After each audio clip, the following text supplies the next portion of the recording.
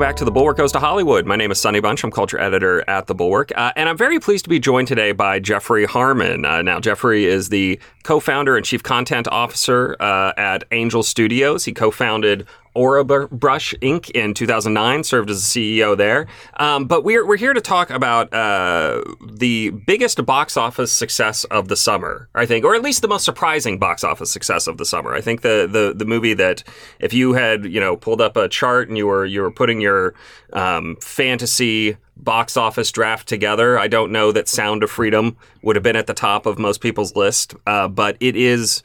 At least in terms of return on investment, aiming to be one of the biggest grossing movies of the year, most successful movies of the year.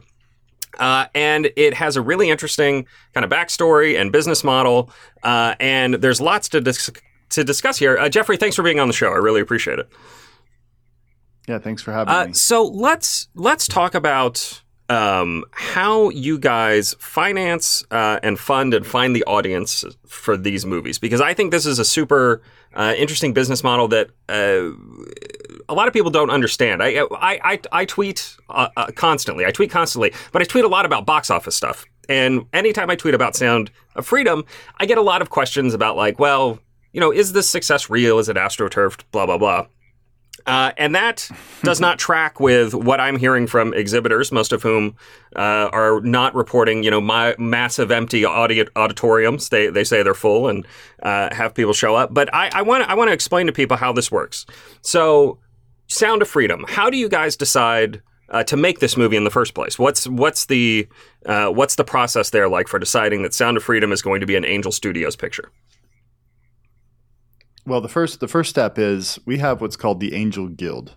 And so Angel Studios is a disruptor in the Hollywood space because we've rebuilt over the last 10 years, we've rebuilt the entire system from the ground up to go around Hollywood system. We're doing it outside of the system. And so the first step is we have what's called the Angel Guild. And the Angel Guild is 100,000 angel investors that are regular people. They could have invested just down to $100 or even $50 into a project. And they are stakeholders inside of the Angel Network. And every week we get 60 plus filmmakers submitting to Angel Studios, submitting projects. They'll submit full movies, they'll submit prototype movies, pilots for TV series, animatics. They're submitting all kinds of things. Anything that qualifies goes into the Angel Guild for review. And the Angel Guild is this 100,000 everyday people who go in and review the content, and they get asked two questions. If you watch a movie like Sound of Freedom, they watch Sound of Freedom, and they get asked, number one, does this project amplify light? So the question is, does this project we don't want nihilistic content. We don't want there's a certain brand of content we want, which is family safe, and it amplifies light. It changes people for better after seeing the content. They have very little time regretted is really small after watching our content. They don't regret the time they spent watching it. So does this amplify light? They get yes, no, and then the second question they get asked after they watch a submission is the guild gets asked, how would you feel if this was never turned into an Angel Studios original? Or how would you feel if this never went to theaters with Angel Studios? Those types of questions. And they get three answers. One is very disappointed. Number two is somewhat disappointed. Number three is not disappointed. It's not that good. And so this question forces them to ask the question for themselves. Because if you ask a customer, what do you think about this movie? They're going to start saying, well, what do I think about? Other people are going to think about this movie. That's what critics try to do usually, is they're trying to say, what's the world going to think about this movie? And what we want them to answer is, what do I personally think of this movie? How would I feel if this was never turned into a film or into an Angel original series? And then the very top ones, every month, the top guild selections are the ones that we go in and we turn into Angel Studios series or Angel Studios movies. And The Sound of Freedom scored near the top of anything we've ever had submitted. We've also had some others that are very good, and there's some that are coming that are very high. Like the movie Cabrini has scored super high in the Guild, or the movie After Death, which is coming in October. That one has scored crazy high on the Guild, and so the first things we've learned about this, just to see on this, and then I'll get to the crowdfunding aspect, is that the Angel Guild basically gives us a preview of what the Rotten Tomatoes score is going to look like, because we have 100,000 people that are from all over the world scoring these films in advance in a private setting. And then we get a preview, the filmmaker gets a preview of what the audience actually thinks of the movie before it comes out. And in the case, can I just interrupt here for one question? So when you say, there's 100,000 people in this Angel Guild, you basically have a 100,000 person strong focus group for each of these movies. Before that's pretty impressive. That's crazy. Yeah. So not everybody rates every single movie, but it's 100,000 people that are actively going in and rating content.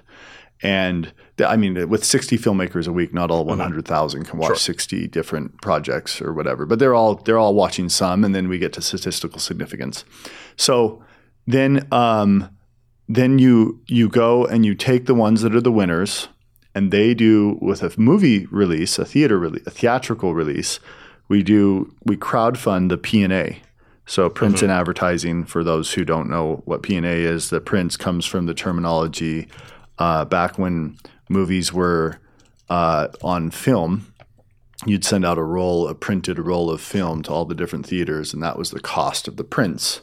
Now it's just sending out posters and hard drives or a file through the internet. But prints and advertising, that's what it means. So the prints and advertising are paid for by everyday investors who come in and they crowdfund. Instead of going to a big loan or a bank, you crowdfund a loan for the P&A or a profit share of the project, and then they can get up to 120% back on their investment. And this has happened.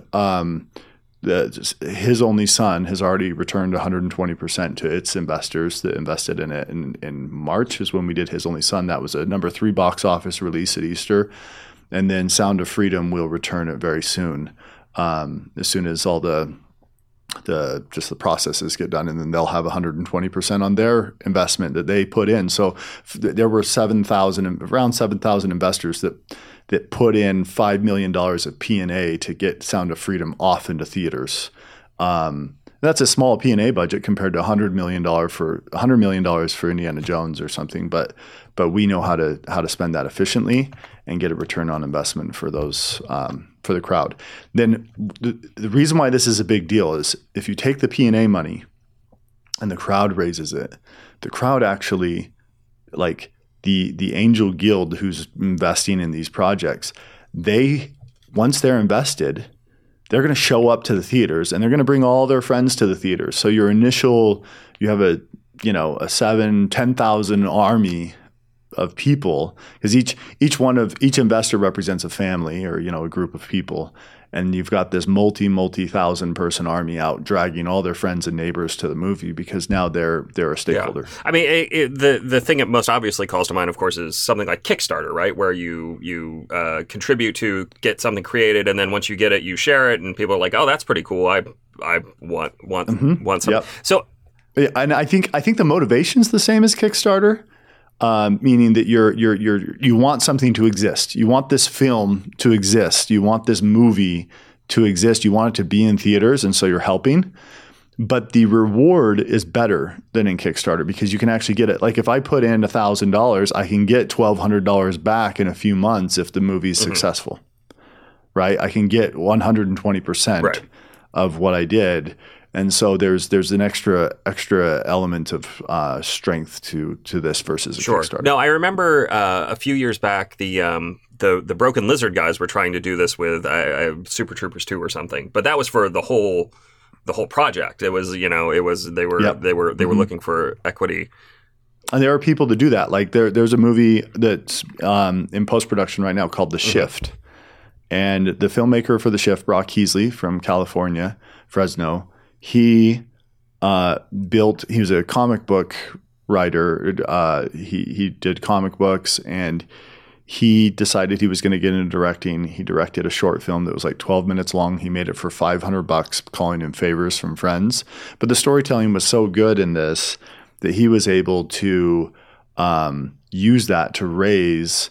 Eventually, he released like an audio script of his entire movie. He did an audiobook version, essentially, of his entire movie, released it to the Angel Guild and to the crowd.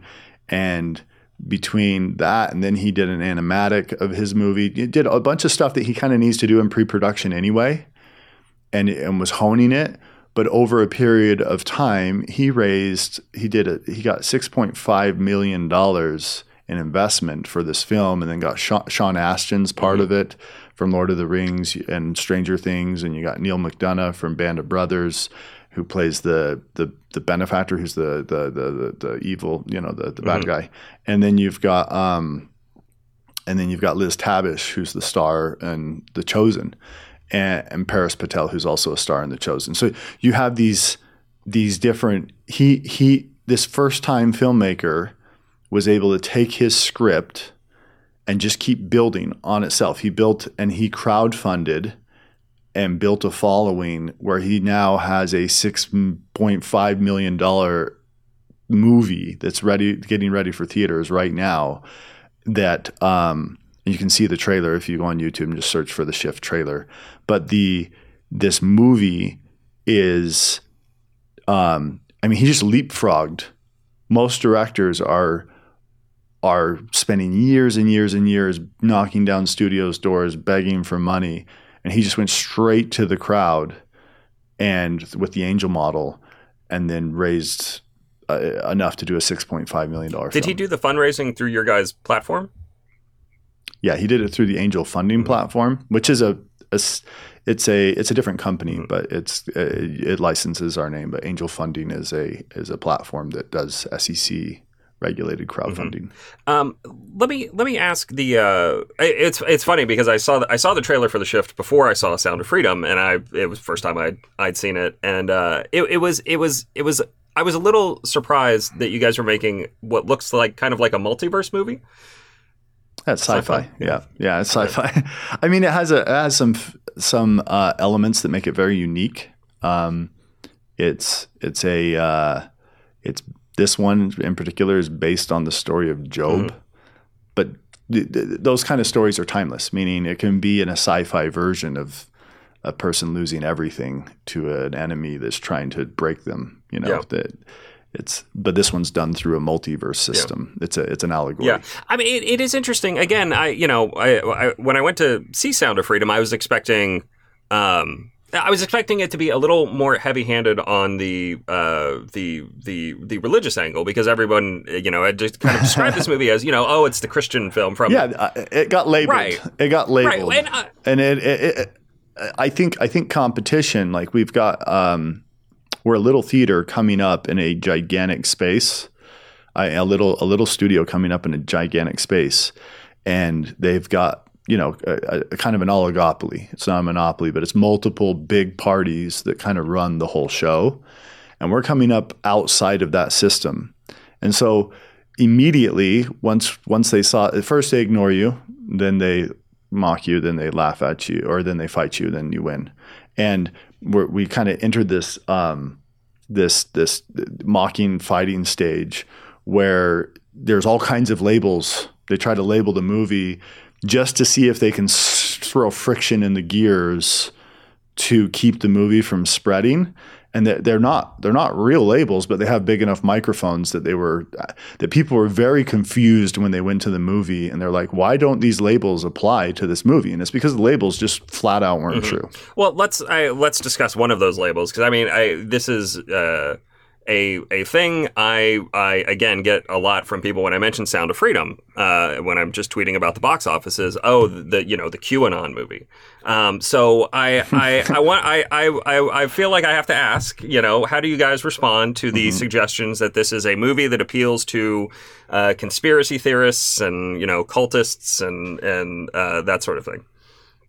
Yeah, it just makes me laugh. There's there there you've got this really big industry that's trying to slow down this movie. Everybody who's seen this movie knows it has nothing to do with conspiracy theories. There's a really great YouTuber called Shoe on Head, and she does this review that has like 600,000 views in the last week or something, and she just goes through and she's just like, I want my money back. Where was the conspiracy theory movie that I was promised by the media? This is just a normal good movie that's about a guy who saves kids from sex traffickers. And she's just like, where's the story that the media told me not to watch this for, and why I went to watch it? She said, I went to watch it just to see all those crazy conspiracies. And she's like, and it's just a normal movie. and that's the case across the board. Like, everybody who's seen this movie knows that it has nothing to do with conspiracy theories. And if you're on the fence and you're wondering, get a free ticket at angel.com/free tickets. There's a pool of free tickets that other people have bought for you that they want you to see this movie, and go watch the movie. Angel.com/free tickets. Go get a free ticket. I don't feel bad about using a free ticket to go watch the movie. And you can decide for yourself. Labels are the way that you normally slow something down, especially if they don't have a big enough megaphone or microphone. But I think there's four different reasons why those conspiracy theory ideas have circulated. Shoe on Head, she says like towards the middle of the video, she's going through this process, and she's not like by no means a conservative. I mean, clearly not when you're watching the video. And what's really interesting is Newsweek just did a poll on this movie, and they found out that Republicans are at like 60-something%, and Democrats are at like 6 points less than Republicans on this film, meaning they're almost equal. Mm-hmm. Democrats love the movie. I'm sorry, in terms of approval, like thumbs up, thumbs down?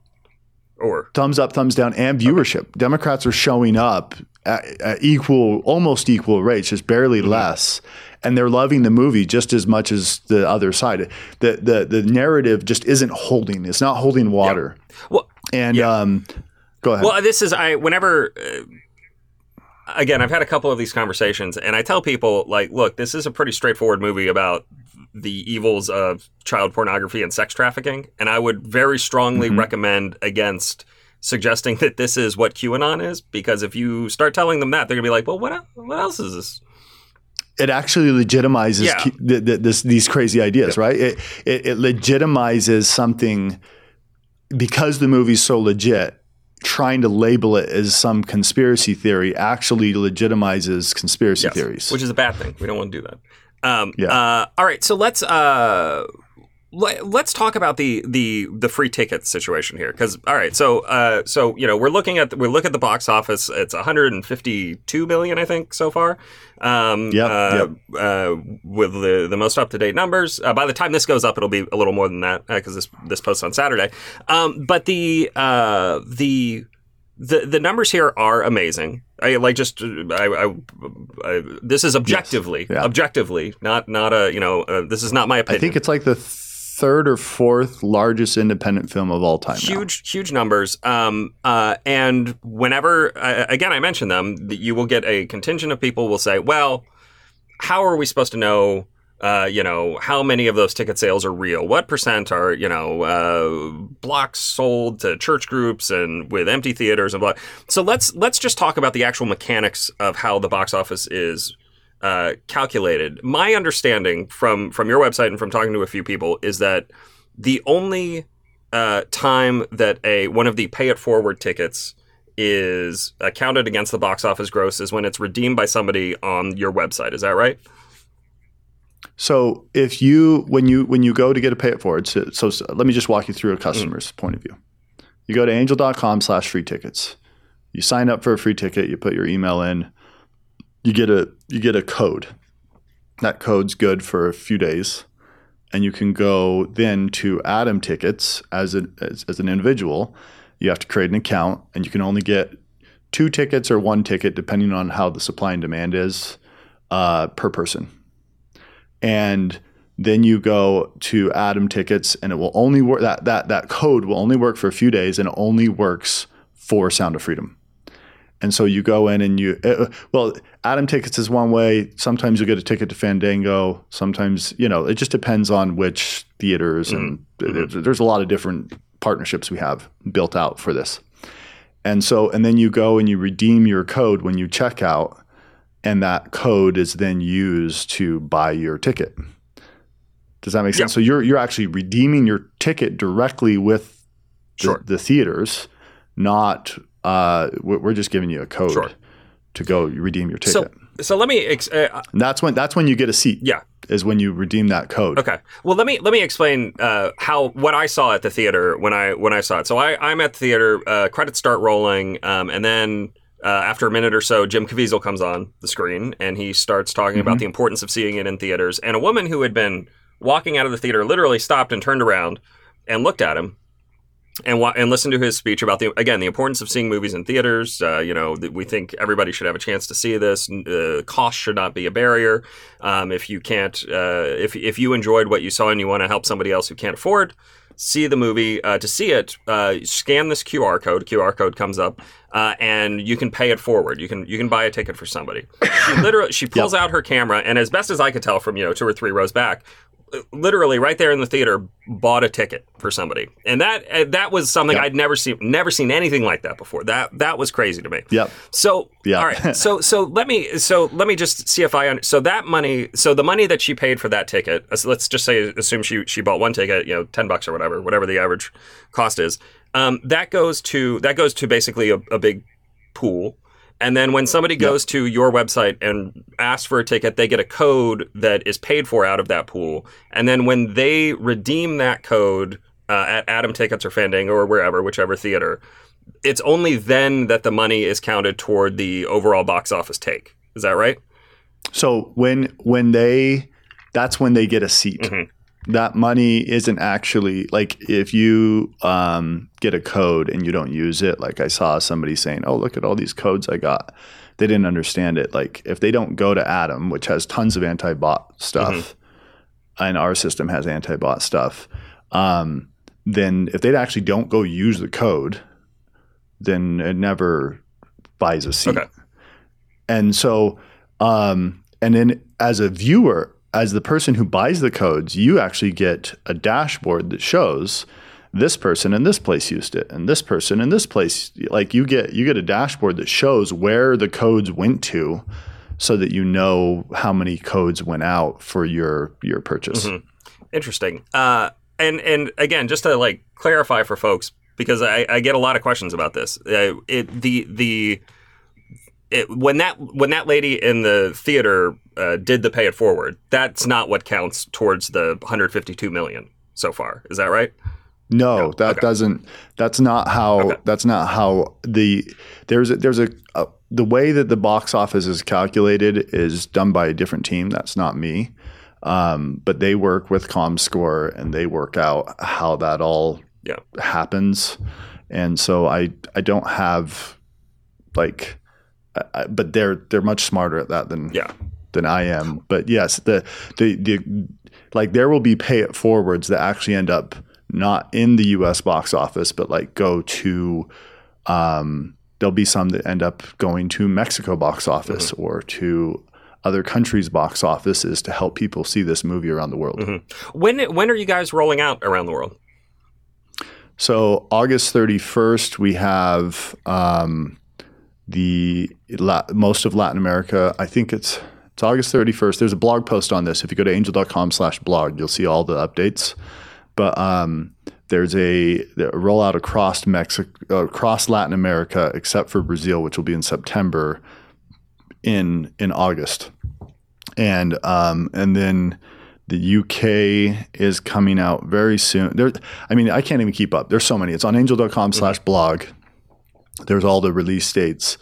And what's crazy is, so my wife's Brazilian and I speak Portuguese, and we spend a lot of time in Brazil. And the biggest influencers in Brazil are already all arguing about this movie, even though they haven't even seen it yet. It's just it's already gigantic arguments about they're reading the American reviews, and then they're all taking sides of which side of the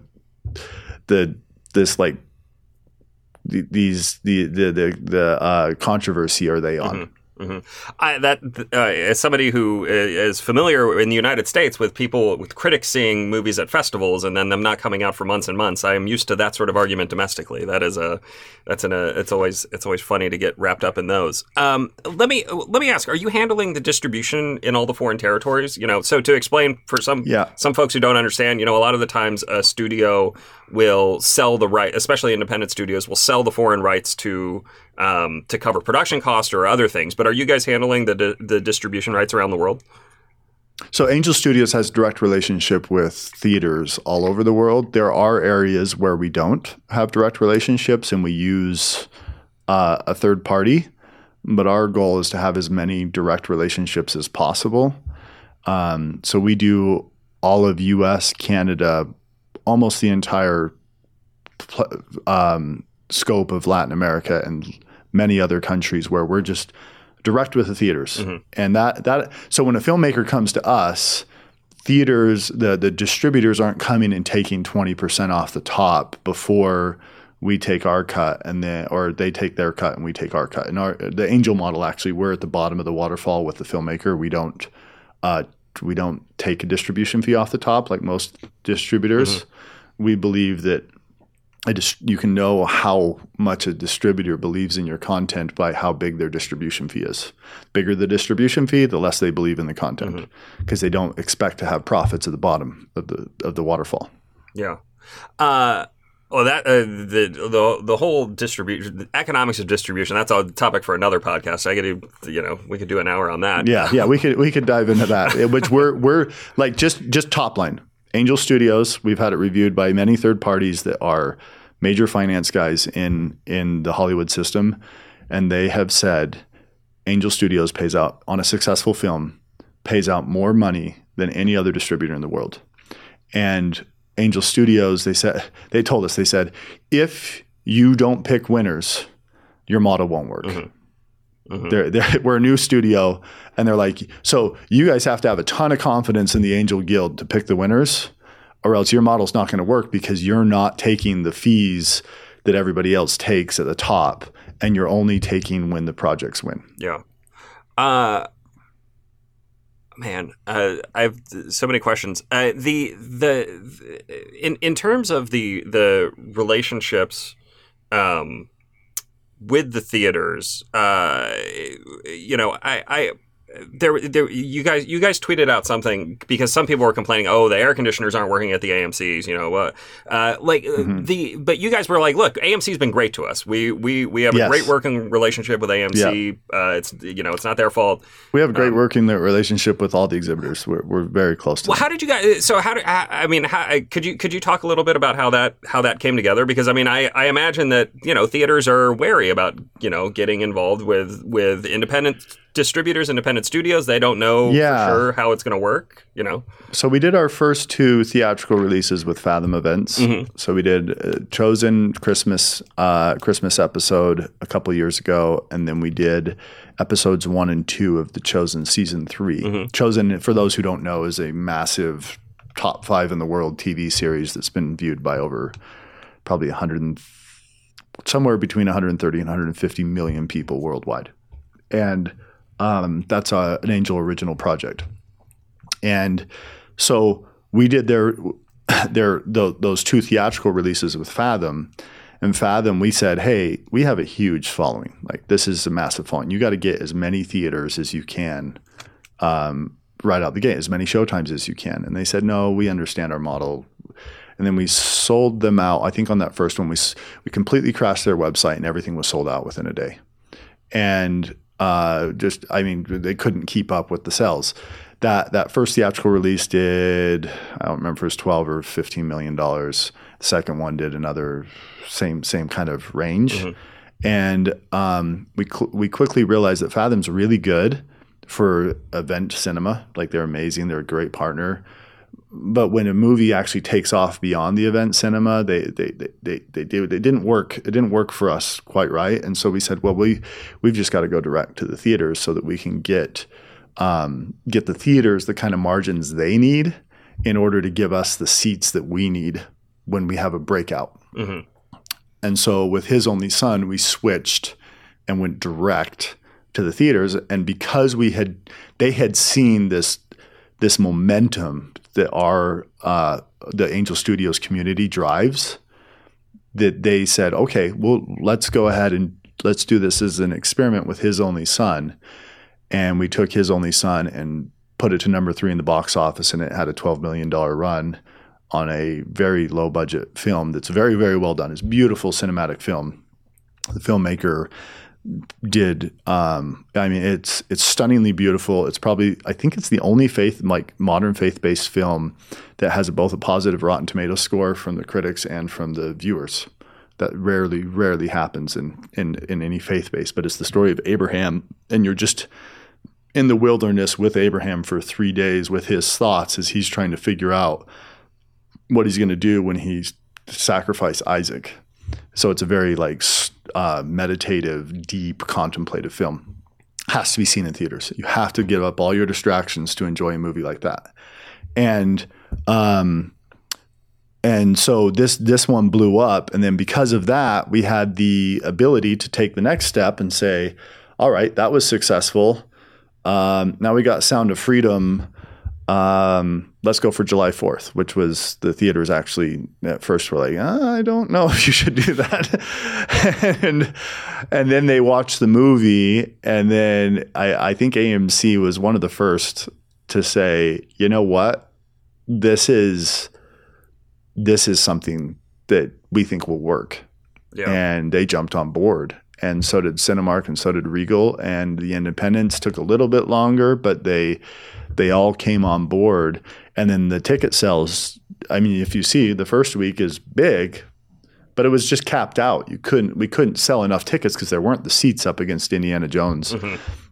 And then once they saw that they were selling out everything, then they were like, okay, let's move to the bigger auditoriums. And then we really crushed it until Barbenheimer was the first one to actually kind of take us off the track a little bit. That's crushing everybody. The other thing that's been really interesting, just watching the box office numbers again daily, which I do because I'm a nerd. The weekday numbers have been amazing for Sound of Freedom. I mean, we're still talking about $2 million a day or so. And the only other movies that are putting up numbers like that are Barbie and Oppenheimer, of course. But even I think Mission Impossible is under $1 million now. It's crazy. The weekday I think traffic that's happening. I think that's happening because the auditoriums aren't big enough. Because Barbenheimer's so big, the auditoriums aren't big enough to give the supply that's needed for the audience on the weekends, and so it's pushing the demand out into the weekdays. Mm-hmm. It's forcing people to say, I don't want to wait another week, or I don't want to go fight the crowds on the weekend, so I'm going to go on a weekday. And then it's the only time, and even on weekdays at the prime times of each weekday, those are sold out too. So it's pushing out into even matinees, and people are just making time to watch the movie because their friends are telling them about it. Or I saw a live stream with Ellen where everybody was commenting in Ellen, you need to go see Sound of Freedom. The fans are really, really adamant that everybody needs to watch this movie. Yeah. It was interesting reading a guest on this show before, Ryan Fonder at the LA Times, interviewed a operator of a mid-sized chain in the Midwest, and he asked about Sound of Freedom, and there's people on Twitter talking about empty auditoriums and whatever, and the guy was like, no, look, I've had my employees in there doing spot checks to make sure that's not the case, and they're the theaters are full. And honestly, I think there's these sparse, very few examples. Other than I think there's a few fraudsters that go and they take a picture of a showtime that looks full, and then they go and they're just trying to make up controversy. But other than that, what usually happens is you've got a lot of businesses there's a lot of businesses that are buying tickets, a group set of tickets for their employees. And if they don't market that well enough inside their company, which happens sometimes if a CEO or somebody says, hey, everybody go to this movie, and then they turn it over to somebody who doesn't care, and then people just maybe in some circumstances there's a big block of tickets where that business didn't get a turnout. That's the normal. It's completely normal for a film that has a lot of group purchases happening from businesses all over the country, or groups of any kind. Do you have a sense of what percentage are group purchases, or? It's so tiny. I don't. Yeah. We don't even. I mean, it's so small that I don't have the number in front of me, but it's not gigantic. But it's enough that there will be some examples, right?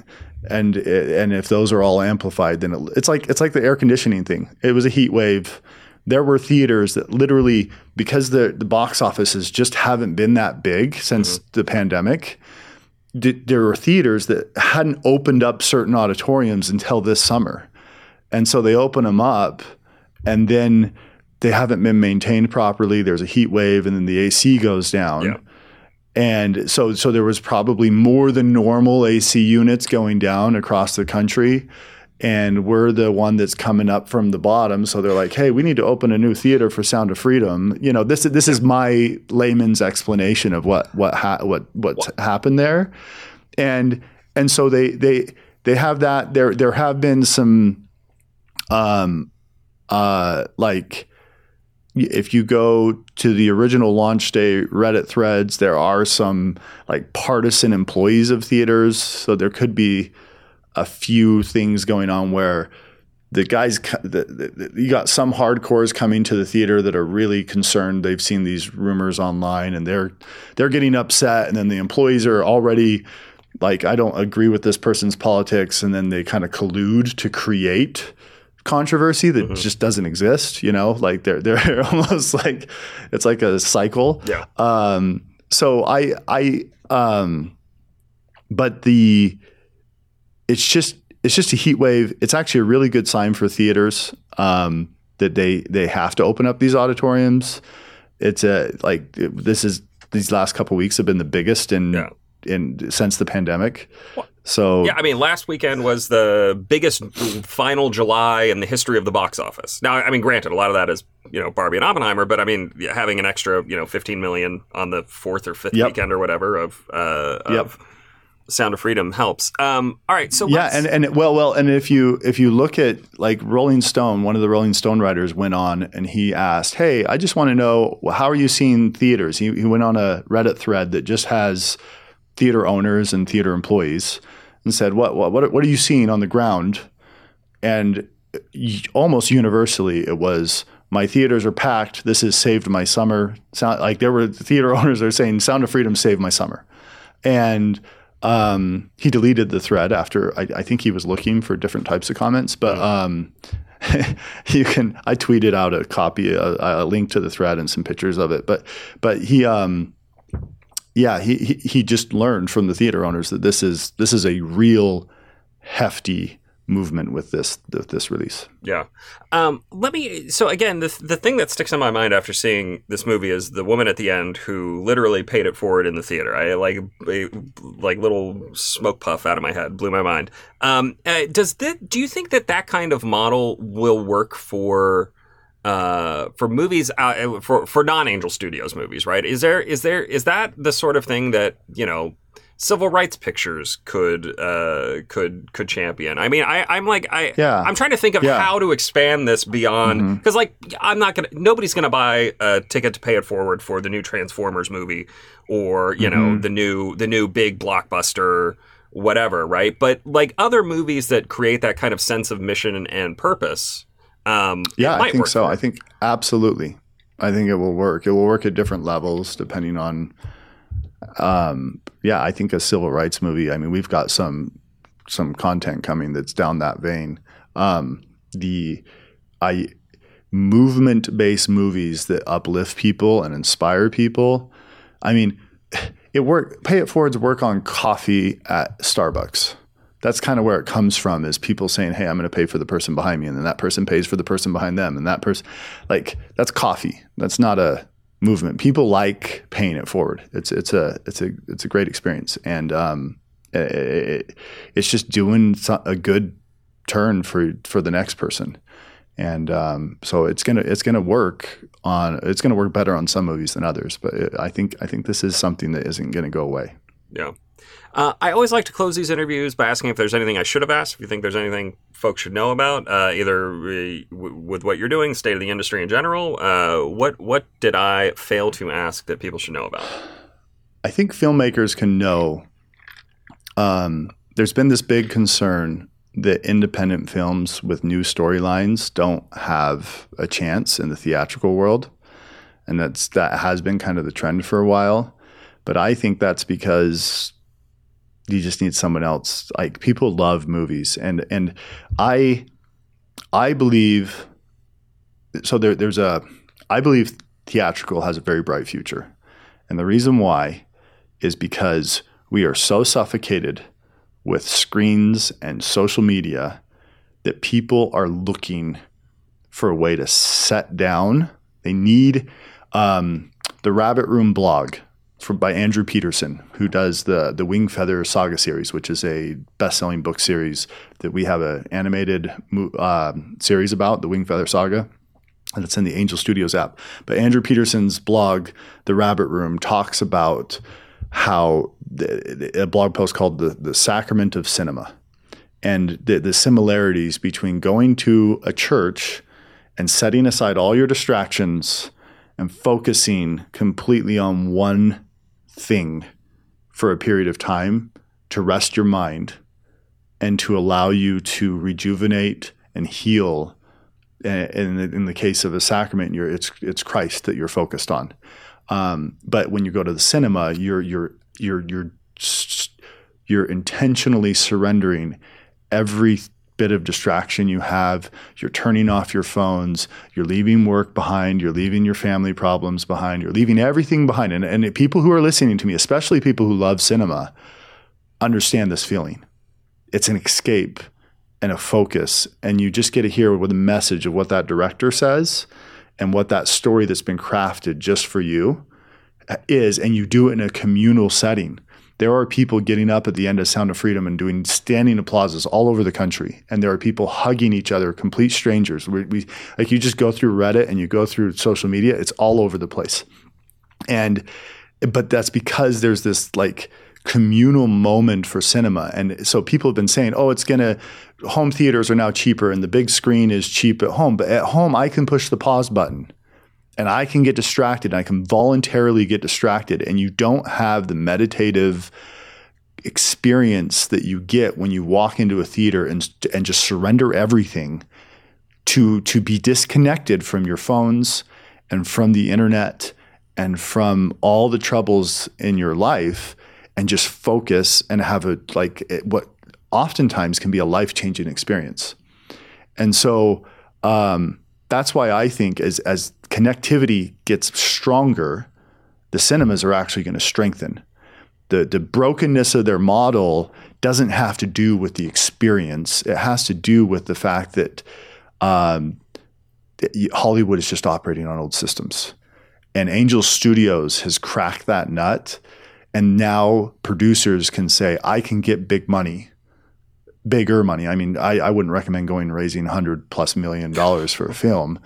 But good budgets for great stories are now possible again because we've cracked the nut. And if you have a story that amplifies light and uplifts people and brings meaning, you're going to have a home available at Angel Studios for the fantastic creators. Let me ask just one exit question here, because you do mention budgets. Sound of Freedom, my understanding, costs about 14 million in that range. Yeah, 14.5. And you said the Shift cost about 6.5. Yeah, 6.5. What are in terms of budgets? What are you working with? Is it just whatever you can raise? I mean, do you have a cap? What are you just playing with in terms of? the story kind of caps people out. So like we have a budget coming in 2024 that's a $62 million film called David. It's an animated movie that's the story of King David and the ancient Jewish story, and he's one of the most famous stories of all time. And because he's a musician in the real story, it's a musical, but it has music that is motivated because he's one of the greatest musicians. The whole entire book, the Jewish book of Psalms, is all written. Most of that's written by David. He's one of the greatest musicians in the history of the world. And so there's motivated music because he's singing to the king and the King Saul and the king's court. But it's this incredible animated series coming out of a studio out of South Africa that they are going to do with $62 million what the big studios do with well over $150 million because they just know how to use their money well. So that's a big one. That's a big swing. That's coming in 2025. That will launch in 2025. It's in production right now. And and they have raised the money. I think they just have a few $1 million left to raise. Then there's another one coming out in March of next year, which is much larger budgets. It's called Cabrini. I don't think the budgets are public right now, but they probably will be at some point.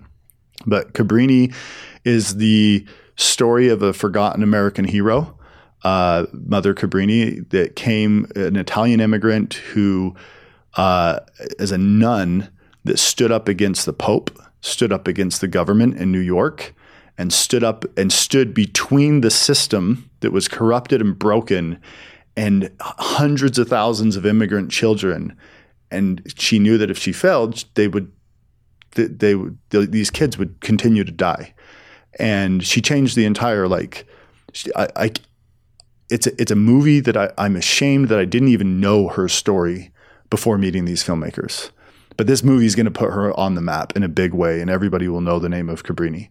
And that's done by the same director as Sound of Freedom. You can see the Cabrini trailer online right now. Cabrini, Angel Studios, just search for that, and you'll see it. And this, like the way it's described is, this isn't a motion picture. This is a motion painting.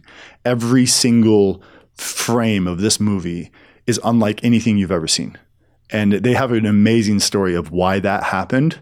And why it's a stunning film. My wife said top 3 of all time when she screened the movie for her. Yeah, and we're getting top 3, top 1 of all time for almost everybody we're screening it with.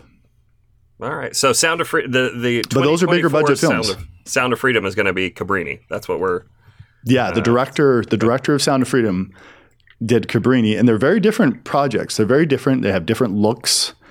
But Alejandro Monteverde is an underrated director, and he is a master.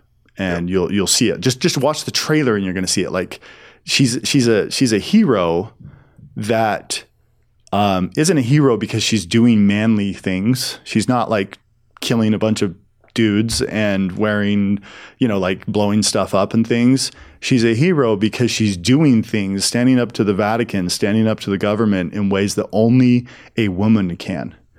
And at a time where women can't vote, at a time where they can't own property, Mother Teresa's entire life was she built her life around this lady, Cabrini. Yeah. All right. Thank you very much for being on the show, Jeffrey. I really appreciate it. Again, Sound of Freedom still in theaters, so you can go see it. I have a feeling it's going to be playing, through the fall, at least, with the numbers that it continues to put up on a daily basis. So check it out if you haven't. My name is Sonny Bunch. I'm culture editor at The Bulwark, and I will be back next week with another episode of The Bulwark Goes to Hollywood. We'll see you guys then.